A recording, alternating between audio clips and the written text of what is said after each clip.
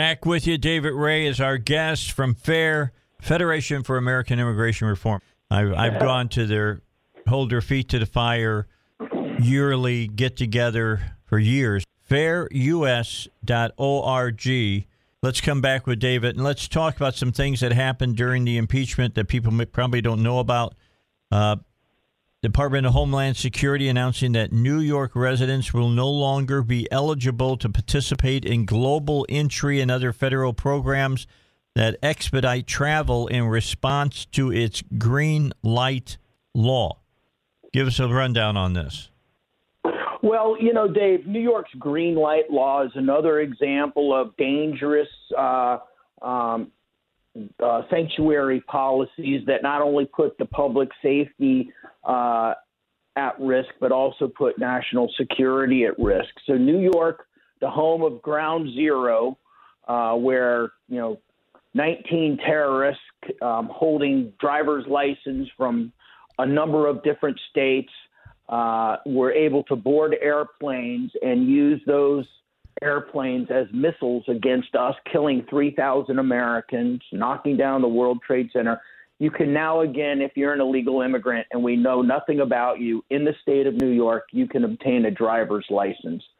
There's a lot of bizarre things about this piece of legislation. I mean, and ironic that it's coming from the state of New York. But one of the most ridiculous, think about if you are with a clerk at the Department of Motor Vehicles in one of the rural counties in upstate New York.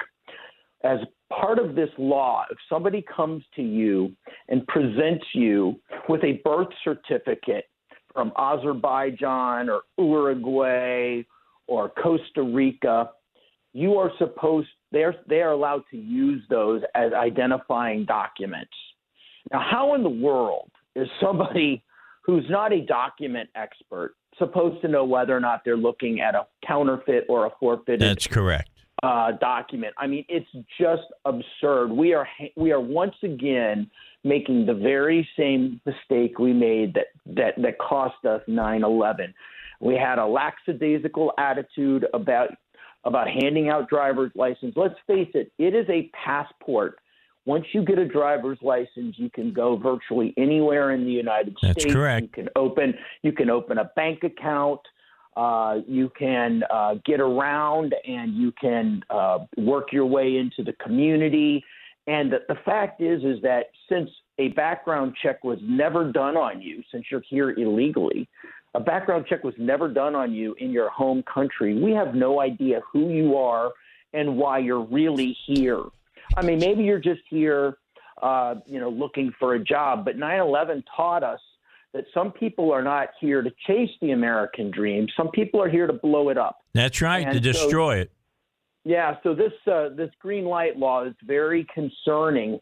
And so that was the federal government. The federal government has announced a number of things that they're doing against these sanctuary communities. But what I think the most ironic one, this about made my head explode, right here outside of D.C. in Montgomery County, Maryland, a very affluent, very left-leaning county. A lot of police departments have ride-along programs where they, will pick a citizen or two to ride along in a squad car and to kind of witness American criminal justice firsthand. I think it's a very good program.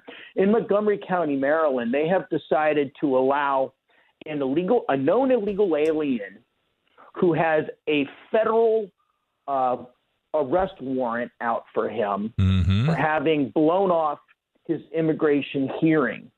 Now, of course, they will not release this guy's name because he's a fugitive.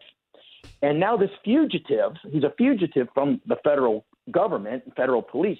This fugitive will be riding around in the back of a police car like he's a Boy Scout, witnessing American justice at work. Yeah, there you go. This is mind-boggling on so many levels. It drove me to write an opinion piece about sanctuary cities that was posted on cnsnews.com yesterday, which really kind of lays out why sanctuary policies are so dangerous. The third example that that came to light this week was in Orange County, California. This one, a very interesting one. Yeah.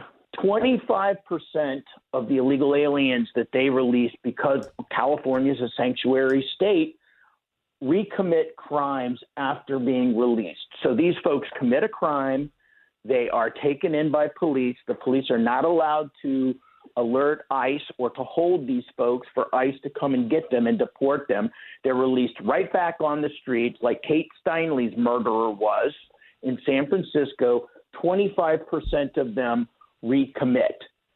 In 2019, that about 1,100 criminal aliens were released, and 238 were rearrested for charges including rape, domestic violence, DUI, child sex offenses. Now, this is why, if you've ever heard of the angel families, the moms and dads, brothers and sisters who've lost a loved one to criminal illegal aliens, this is why their stories are so heartbreaking, because these are 100% preventable crimes. These folks were not supposed to be in the country in the first place. If they weren't, these family members would be alive. If you'd like to listen to some of those stories, on FAIR's homepage, fairus.org, we actually have video testimonials of some of the stories. And I'm going to warn you, some of these are very difficult to listen to, and I doubt you can make it through very many of them with a dry eye. But if you need to see how callous those on the left have become to the real suffering of American families at the hands of people who were not supposed to be here in the first place and are trying to change laws so that people who aren't supposed to be here can be here and remain here and become citizens, then you ought to go listen to some of those testimonials, because that will change your mind. I agree with you, David.